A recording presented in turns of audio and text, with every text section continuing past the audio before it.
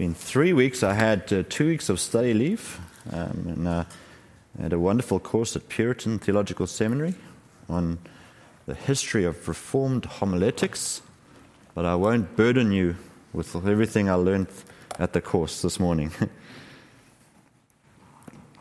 I just want to say to Ken and Anita, you're going to be missed a great deal. But we know that you are going to be a great blessing where you are going. And enjoy all the good music. And this Nashville's got all the great gifted musicians flock there. So, but now we know we have a place to come and stay to visit, right? Thank you. That's an open invite.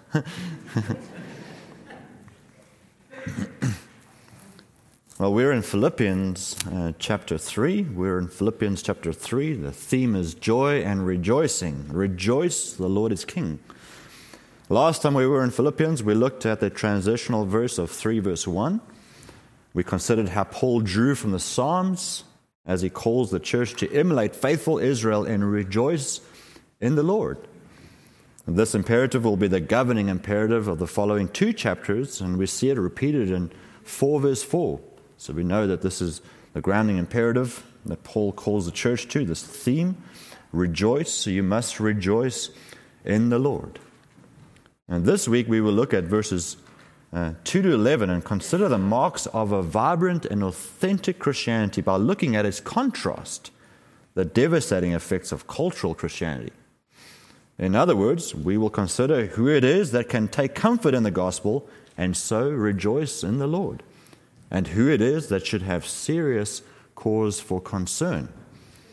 Paul will address the concern of false teaching that threatened the church at Philippi, and he will give us the principles for understanding false teaching in general. So I want you to listen carefully as we read together from God's Word. We'll read Philippians 3, verse 1 through 11. This is the Word of God. Finally, my brothers, rejoice in the Lord. To write the same things to you is no trouble to me and is safe for you. Look out for the dogs, look out for the evildoers, look out for those who mutilate the flesh. For we are the circumcision who worship by the Spirit of God and glory in Christ Jesus and put no confidence in the flesh. Though I myself have reason for confidence in the flesh also. If anyone else thinks he has reason for confidence in the flesh, I have more. Circumcised on the 8th day, of the people of Israel, of the tribe of Benjamin, a Hebrew of Hebrews, as to the law, a Pharisee, as to zeal, a persecutor of the church, as to righteousness under the law, blameless.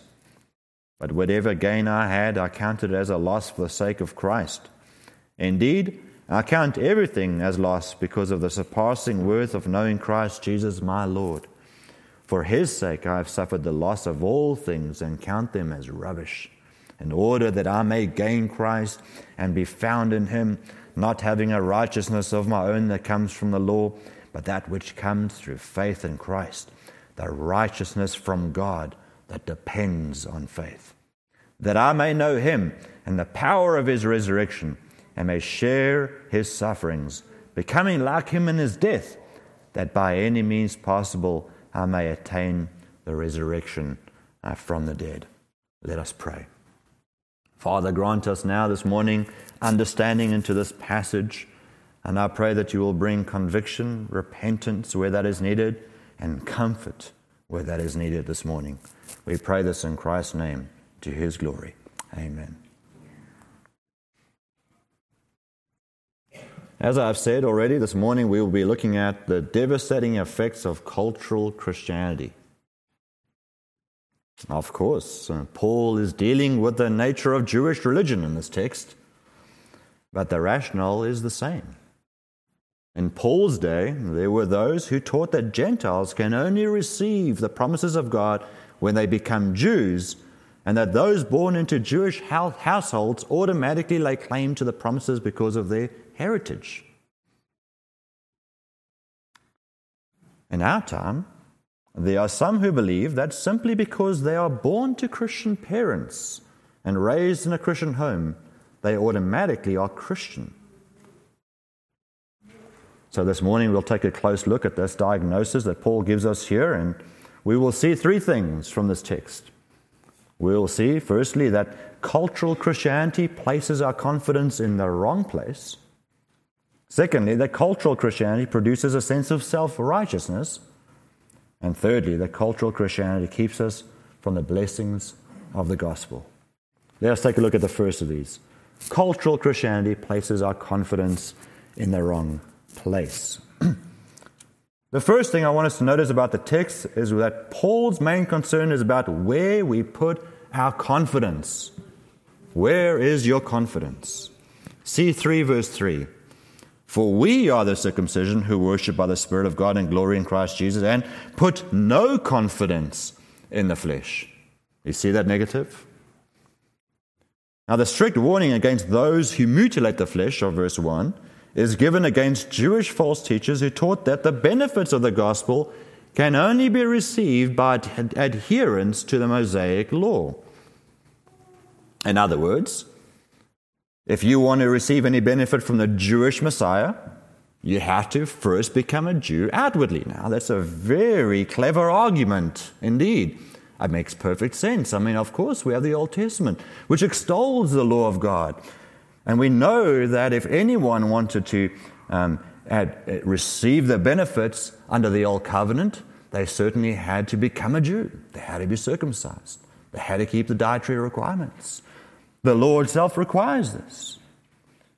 And so we know that here in the first century, there was a great deal of confusion going around as to what happens to Gentiles when they come to faith. What happens indeed?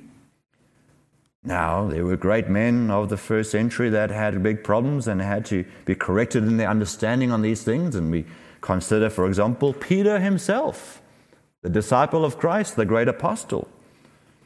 We know that in Acts chapter 10, if you recall that great passage in Acts 10, we have the account of Peter and Cornelius, the Gentile God-fearer. And there in Acts 10, we have Peter commissioned to go and see Cornelius, who had questions about Christianity, was interested about Christianity. And so Peter had to go and proclaim the gospel. But before Peter went, he had to be prepared by God himself. And he had this great vision of this sheet that came down from heaven. And on the sheet was all the animals that were forbidden under the law. And God said to him, "Take and eat." And Peter refused. "No, I'm a Jew. The law forbids these things. I will not." And take and eat. And the Lord said to him, "Do not call unclean what I have declared to be clean." What was God doing to Peter? Well, Peter was a Jew, and Jews in the first century did not eat with Gentiles. And so Peter had to go into this house of this Gentile, and Cornelius, and had given the gospel, but he wouldn't do it if he wasn't commanded. And so God was correcting his understanding. God was saying, now the way to the Gentiles has been opened. Now I'm declaring them to be clean. So Peter went in and he proclaimed the gospel. And what happened? The strangest thing in Peter's mind happened. The Holy Spirit descends upon the Gentiles. Did they become circumcised first? No. Did they keep all the dietary requirements of the Old Testament? No. Did they become Jews first? No. Peter marveled at this. And he said, "Oh, look, who can withhold the waters of baptism from these who have received the Spirit just as we have?" This was a remarkable thing. The Spirit was promised under the Old Covenant in Jeremiah, especially when the New Covenant comes, that God is going to write the laws of Israel upon the hearts of people. This was the promise of the Holy Spirit. We have passages in Ezekiel, we have passages in the prophets that promise a new time to come, a new age breaking in which all people will enjoy the benefits of the Spirit. And that great passage in Joel, quoted by Peter in Acts chapter 2, we have that prophecy that men and women will both prophesy. Everyone will have the Spirit. This was a Jewish promise. It was promised under the Old Covenant to Jews. But now, this is given to Gentiles. What a remarkable act. Peter had to be corrected in his understanding. It took a while for this to set in, because we know that Peter had a problem with this even in Galatia, when he went later on. He didn't want to eat with the Gentiles. And Paul called him a hypocrite to his face. You see, it's a trouble for a Jew to come to an understanding of these things. In the first century, this was a big problem. In fact, it was such a big problem that And there were Christian Pharisees that had become Christians, and they said, oh no, the Gentiles have to keep the law. And so they called a big council in Acts chapter 15. They went and they decided whether or not this was so. And who gave testimony? It was Peter. Peter himself, who saw this first breaking of the Spirit upon the Gentiles, said they had received the Spirit without the requirements of the law, just as we Jews had. You see the problem, folks. This was not a strange thing. It was a difficult problem to have in the first century. So now here are still teachers going around, and they are continuing to teach. Even though the Jerusalem Council had decided authoritatively that the Gentiles have received the grace of the Spirit and the benefits of the gospel and the benefits of Jesus purely by faith in Christ, and therefore they're not required to keep the law, though they need to keep some moral elements of it, but nonetheless, they don't need to become Jews in order to have the benefits of the gospel, because they already have received it without becoming Jews. It's new revelation, folks. It's fulfillment. Jesus has fulfilled the law on our behalf, and now He's ushered a new age. He's opened wide the gates. Both Jew and Gentile are going to come in. And guess what? That's exactly what Ephesians is all about. The coming together of the Jew and the Gentile into one church by the Holy Spirit through faith in Christ. But you see, these teachers had a trouble with it. They were going around teaching that, no, these Gentiles have to be circumcised. Still a problem here in this church in Philippi. Still a problem in the hearts of people. There's something that they must do. Surely they can't just get the benefits of Jesus. They must do something for that to receive that benefit. Well, it's interesting, folks, that very attitude still is in our own hearts. We want to do something, don't we? That remains true even of us today, even now. We want to do something in order to know that we are saved. Surely it can't just be all grace. Surely it can't just be faith in the gospel. Surely there's something that we must do in order to earn God's favor, to earn His pleasure. No, this text is going to teach us very clearly that there's nothing you can do or should do. It is given purely by grace and the gospel. Well, this is where Paul's going, dear friends. You see, here these Jewish false teachers were saying that God was not doing something new.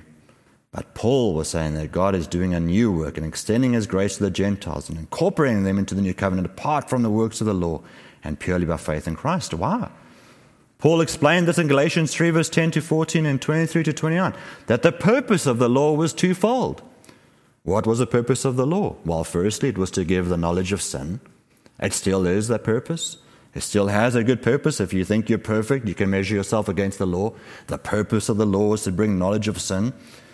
But the point of the law, the entire purpose of the law, was to bring the coming of the Messiah. That was the goal that Paul says in Galatians. And once the Messiah had come, the purpose of the law had reached its climax. And therefore, the works of the law were no longer required for covenant membership. This was a technical argument that Paul presented to the Galatian churches. It is faith in the Messiah and the gift of the Holy Spirit. That is what marks the new covenant believers. But these Jewish teachers refused to agree and taught that Gentiles could have no confidence in their salvation if they didn't become Jews through circumcision. But Paul's argument was that circumcision itself is only an external sign that incorporates people into the old covenant.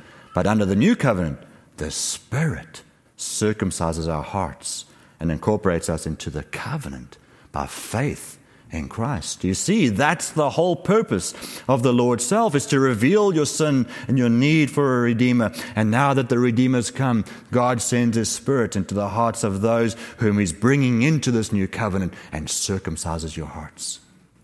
That's why Paul can say, we are the circumcision. Paul is saying, we are the covenant members.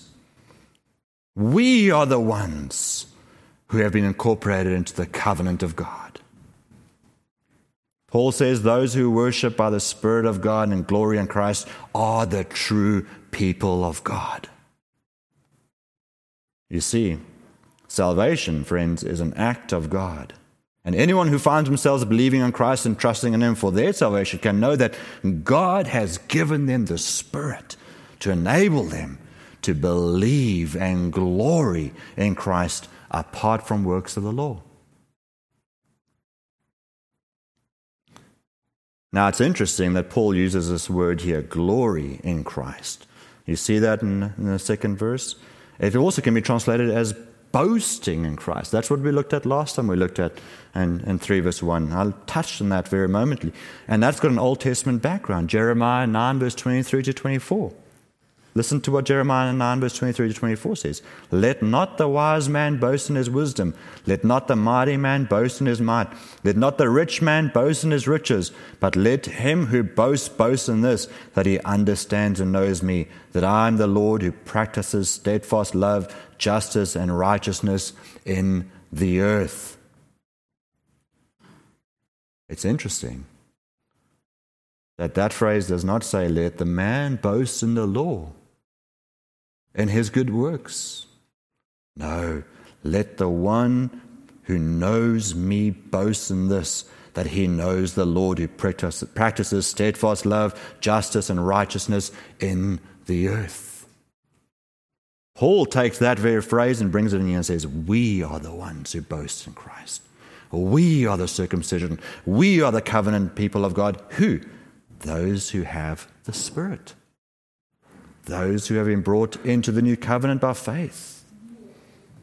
You see, the teachers here try to shift the Philippians' confidence away from Christ, back onto the external works of the Old Testament law. And this was Paul's key concern.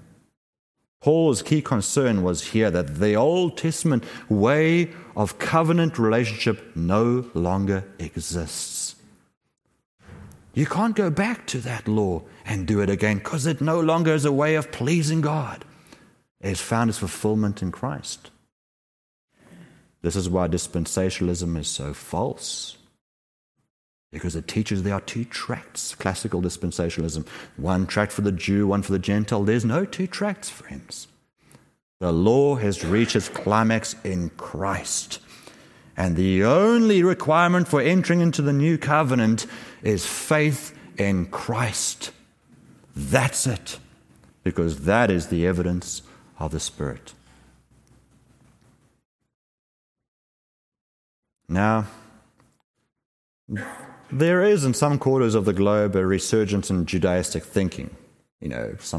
My own country in South Africa, there's a group that goes around that teaches you should be circumcised, you should keep the law, you should carry phylacteries, grow your beards, and all the external requirements.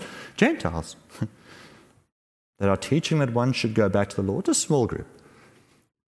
But most of us are not going to be confronted with this kind of false teaching. We don't have Jewish believers coming to the church and saying, well, in order to inherit the promises of the Messiah, you need to be circumcised. We're not confronted with this problem generally. But the problem we do have is that many of us have grown up in a Christian culture. Many of us sitting here this morning have grown up in Christian homes or have grown up with some kind of Christian influence.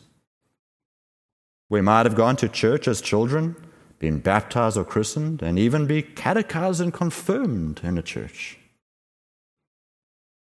Perhaps if you had grown up in a Baptist household, you may have been dedicated or even baptized when you were very young. I know some people who were baptized when they're 4 years old. And these are all well and good. But if you put your confidence in these things, we are no different from the Judaizers of Paul's day. If we believe that we are Christians purely because of how we were raised or where we were raised, then there is a problem. In other words, if you have never had holy affections for Christ as a result of serious convictions of your sin, which is the purpose of the law. And if you don't believe that you have been redeemed from slavery to sin, having deserved God's eternal wrath, if you believe that doing good things and going to church is what makes you a believer, and of course saying your prayers at dinner time and perhaps even reading your Bible, you may well be putting your confidence in the wrong place. There are thousands of people in the Western world who tick the Christian box on a questionnaire because they believe that being born in a Christian country makes them a Christian. There are thousands of people who go to church Sunday after Sunday thinking they are Christians when they have never been regenerated by the Spirit of God. And if this is you this morning, may I tell you that you are in grave danger. You cannot stand on your parents' faith. You cannot rely upon that once repented sinner's prayer that you prayed at the Billy Graham crusade, or the fact that you've been catechized and know all the doctrines in your head. You need to love Christ, boast in Him. You need to be passionate about the gospel. You need to be serious about your sin. These are the marks of someone who's been born again. Remember Jesus? Who did He speak to? In John chapter 3, one of Israel's elite teachers, Nicodemus. And you'd think Nicodemus has got it all down. He knows the law. He interprets it for the people. He understands. He's even interested in Jesus because he comes at night. Nicodemus has a heart for God. He's pious. Jesus said, you have to be born again. You have to be born again. He's a Jew. He has all the right to inherit the promises of God. He's faithful. You must be born again. Dear friends, it needs to be the Spirit working in your heart, a supernatural act of God that changes you. And how do you know that you've been changed? Holy affections, sorrow over sin, a transformed life. Secondly, cultural Christianity produces a sense of self-righteousness. This is the worst thing about religion. If you want to know the worst thing about religion, it's self-righteousness. Even Christian religion, dear friends, the fact that you think you are better than others. Oh, this was the Jewish day, wasn't it? They thought they were better than the Gentiles. In fact, this whole play that Paul calls them out here and says, look out for the dogs in verse 2. Look out for the evildoers. Look out for those who mutilate the flesh. He's using irony here because the Jewish people used to call Gentiles dogs. Because see, in the first century, their dogs weren't really pets. They ran around in the streets, and they were scavengers. They cleaned up all the mess, the carcasses, and all the bad stuff. Dogs were known for that. You throw your garbage out in the street, and the dogs will come clear it up. Your chicken bones and whatever you had for dinner last night, all the leftovers, you throw it out there, and the dogs will come clear it up. But they were always bickering among one another, fighting among each other. And the Jews saw these Gentiles as similar people. They have no home. They're always bickering among one another. They have no morality. They eat all the scraps of all the religious idolatry in the world. But we have pride in our Jewish heritage. Our Christians can be like that too. We can be like that too.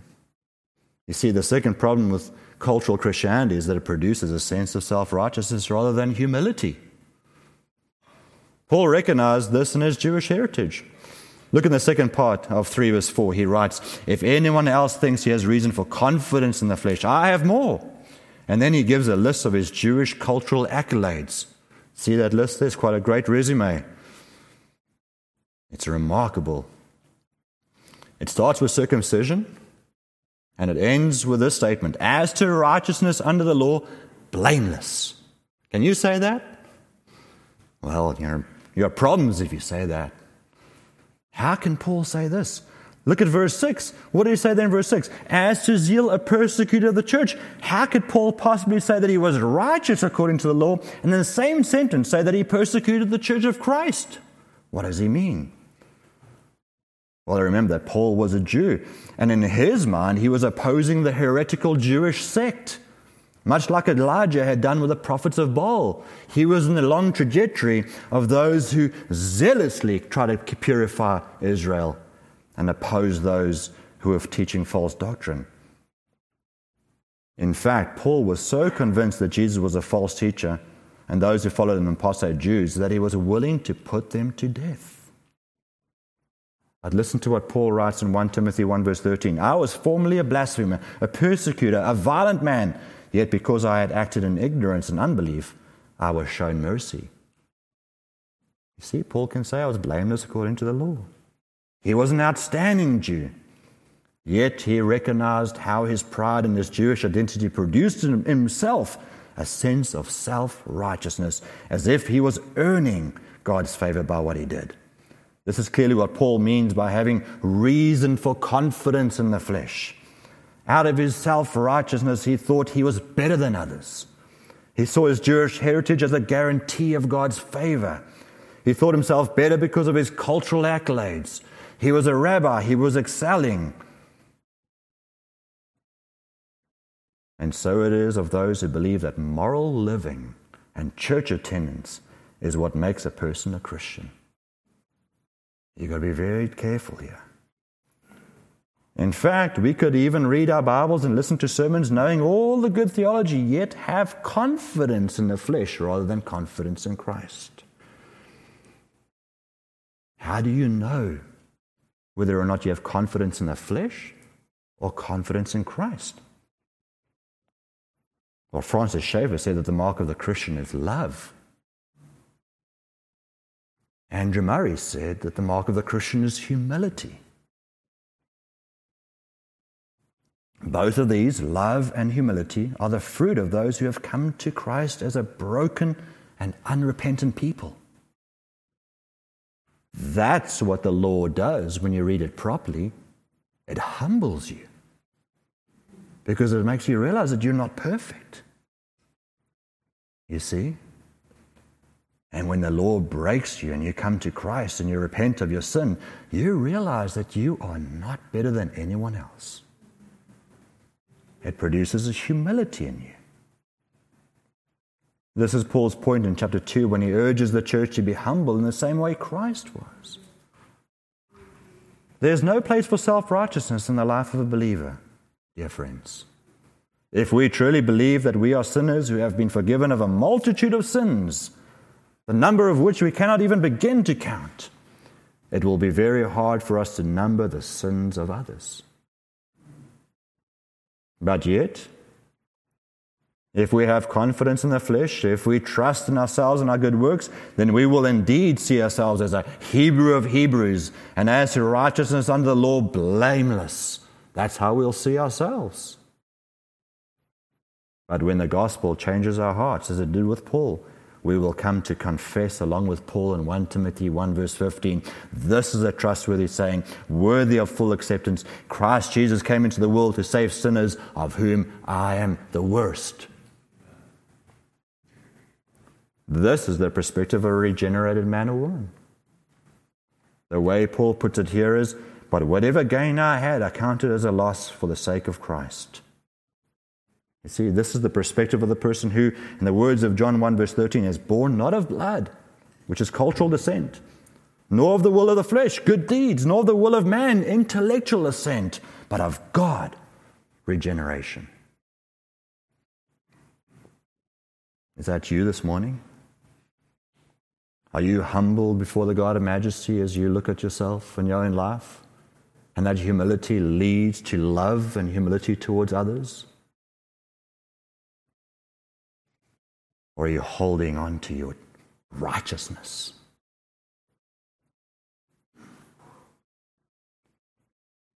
Thirdly, cultural Christianity keeps us from the blessings of the gospel. This is the worst effect. The very devastating effect is that it keeps us from the blessings of the gospel. And friends, there's great benefit in holding on to a Judeo-Christian cultural identity. It's got good morality, excellent work ethic, many good things that come with it. But this is nothing compared to a genuinely regenerated heart which suffers loss for the surpassing worth of knowing Christ Jesus, my Lord. Paul himself had a lucrative career as an intellectual in Judaism, and yet when he came to Christ, he lost everything.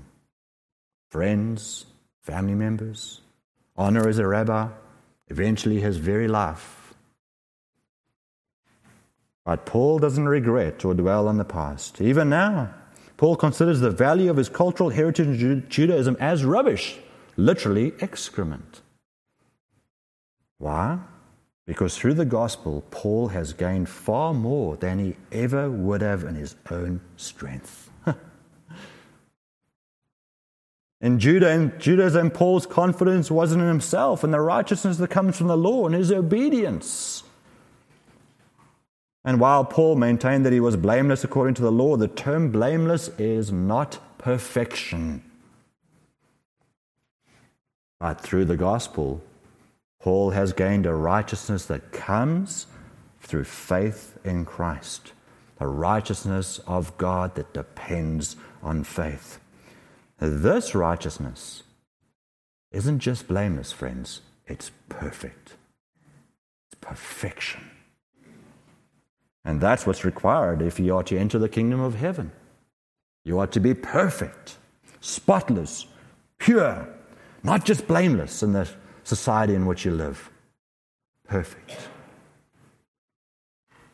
Well, Paul said that here is perfection, the righteousness of God through the faith that depends on faith, the righteousness of Christ. What is this? It is the imputed righteousness of Christ. It is granted to every single person who repents of their sin, comes to Christ, and humbly submits to his authority, and by the Spirit is regenerated and brought into union with Christ, and that person becomes one with Christ and has communion with God, and that person has a perfect standing before God.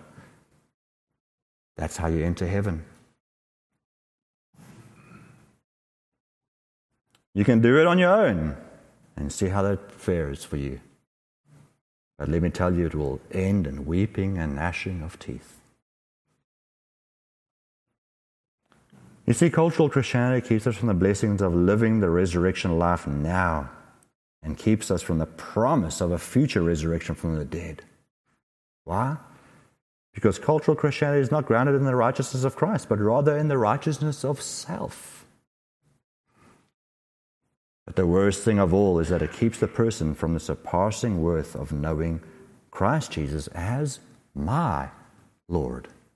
Personal, possessive, my Lord. It gives a person the impression that they are Christians when they are not. Because they have inherited a moral sense of right and wrong, because they assume that their church attendance and religious ceremonies make them Christian, and even their Bible readings and religious prayers are means that God is pleased with. But it is entirely void of genuine communion with Christ and the Spirit. It's formalism.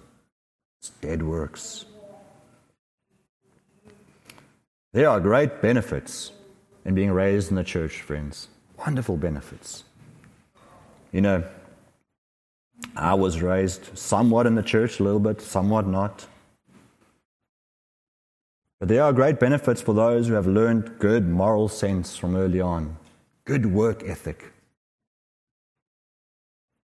But I know many people who call themselves Christians who work hard, they got the ethic, they got the moral standing, keeps them healthy, and it makes them wealthy.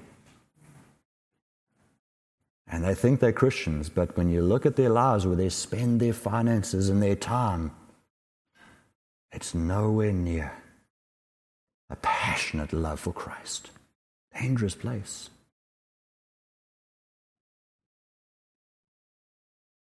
Paul did not want these believers to be subjected to a works-based religion that leads them on the path of destruction and robs them of the benefits of the gospel. And this was the best argument here that you can have. Become a Jew. Clear argument. Become a Jew. So what are the checks and balances a person can put in place in order to avoid being a cultural Christian? How can you know? Surely all of us at times fall into this category where we go through the motions and we come to church and we do all the things and even at times think that our good works are acceptable to God and He's pleased with us as a result. And it is true that God is pleased with His people. This is true. But why is God pleased with His people? Because He's pleased with His Son. Remember that voice out of heaven that we just read in Matthew chapter 3 when Jesus was baptized? This is my beloved Son with whom I am well pleased. He is pleased with His Son. And if you are in His Son, He's pleased with you by virtue of His Son. That's the gospel. The gospel is to be found in Him. That's what Paul says. I want to be found in Him. Why? Because to be found outside of Him is dangerous. I want to be found in Him. That's where Paul wants to be. Because that's where God is pleased with you. In Christ. Not having a righteousness of my own, but one that comes by faith in Christ. So what do we do? How do we know? What are the checks and balances we put in place? Firstly, you have to assess where your confidence lies. Where's your confidence? Be honest with yourself. I'm getting to the age now, they say 40 plus, so you start going for wellness checkups more regularly. My wife says I only have to start checking my,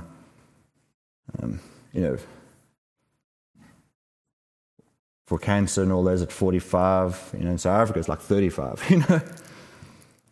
Wellness checkups becomes part of a routine now, 40 plus. For those of you who are much further ahead, you're well aware of what the risks are. The older you get, the more risky life is. And so you go for your wellness checkups. Make sure that everything's in order. They can detect diseases early on. You can preventative rather than cures. And, these are good things to do. But do you do a spiritual wellness checkup on yourself? You're supposed to. The Scripture commands you to.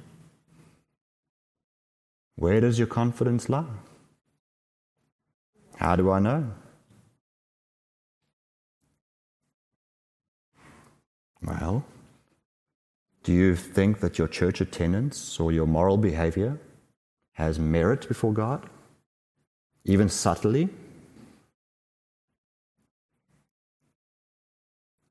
You got to check those things. How do we check it? You go to the law. You see what perfection is required, and you say, I can't keep that. Romans 7. And then you look to Christ, and you look to His cross. You say, He has kept it on my behalf. And you come to Him and be found in Him. You've got to do a wellness checkup. Secondly, has your Christian faith produced in you a sense of moral self-righteousness, or has it produced humility? Now, this is a very big indicator here. Humility, dear friends, or self-righteousness. The gospel produces humility. It always does. God, the Holy Spirit, works in you. God does not like self-righteousness. You see, that was Jesus' whole thing against the Pharisees, right? They were the teachers. I think Jesus had a soft spot for these men because He took them on so often. He told them the truth so regularly. Because they had the truth, they had the moral being, they had the Word, they were teaching it well, and they were living upright lives, and they were encouraging people to do the same thing so that God Himself would be favorable towards Israel. They wanted, but yet in the process they thought they were better than others. Remember that Pharisee and the tax collector? Pharisee looked, thank you God that I'm not like all these other men, especially this tax collector. Tax collector, doesn't even look up to heaven. Humility. Paul commands that we have to be humble. Philippians chapter 2. Thirdly, have you come to see the surpassing worth of knowing Christ? Do you glory in Him? Do you boast in Him? Even if that means loss. The Judeo-Christian worldview is wonderful, leads to health, leads to wealth, leads to many good things. But does that wealth trip you up? Does it ensnare you? Or do you say, Jesus, I will give it all away for knowing Him. I will give it all away. I will pursue Him. I want to be found in Him, not having a righteousness of my own, not having all the health that I can have, having all the wealth that I can gain. I want to be in Jesus, because when the wrath of God comes all over the earth, and when the judgment comes, there's no safer place than to be in Jesus. And so I'll give up anything to get that. That's what Paul said.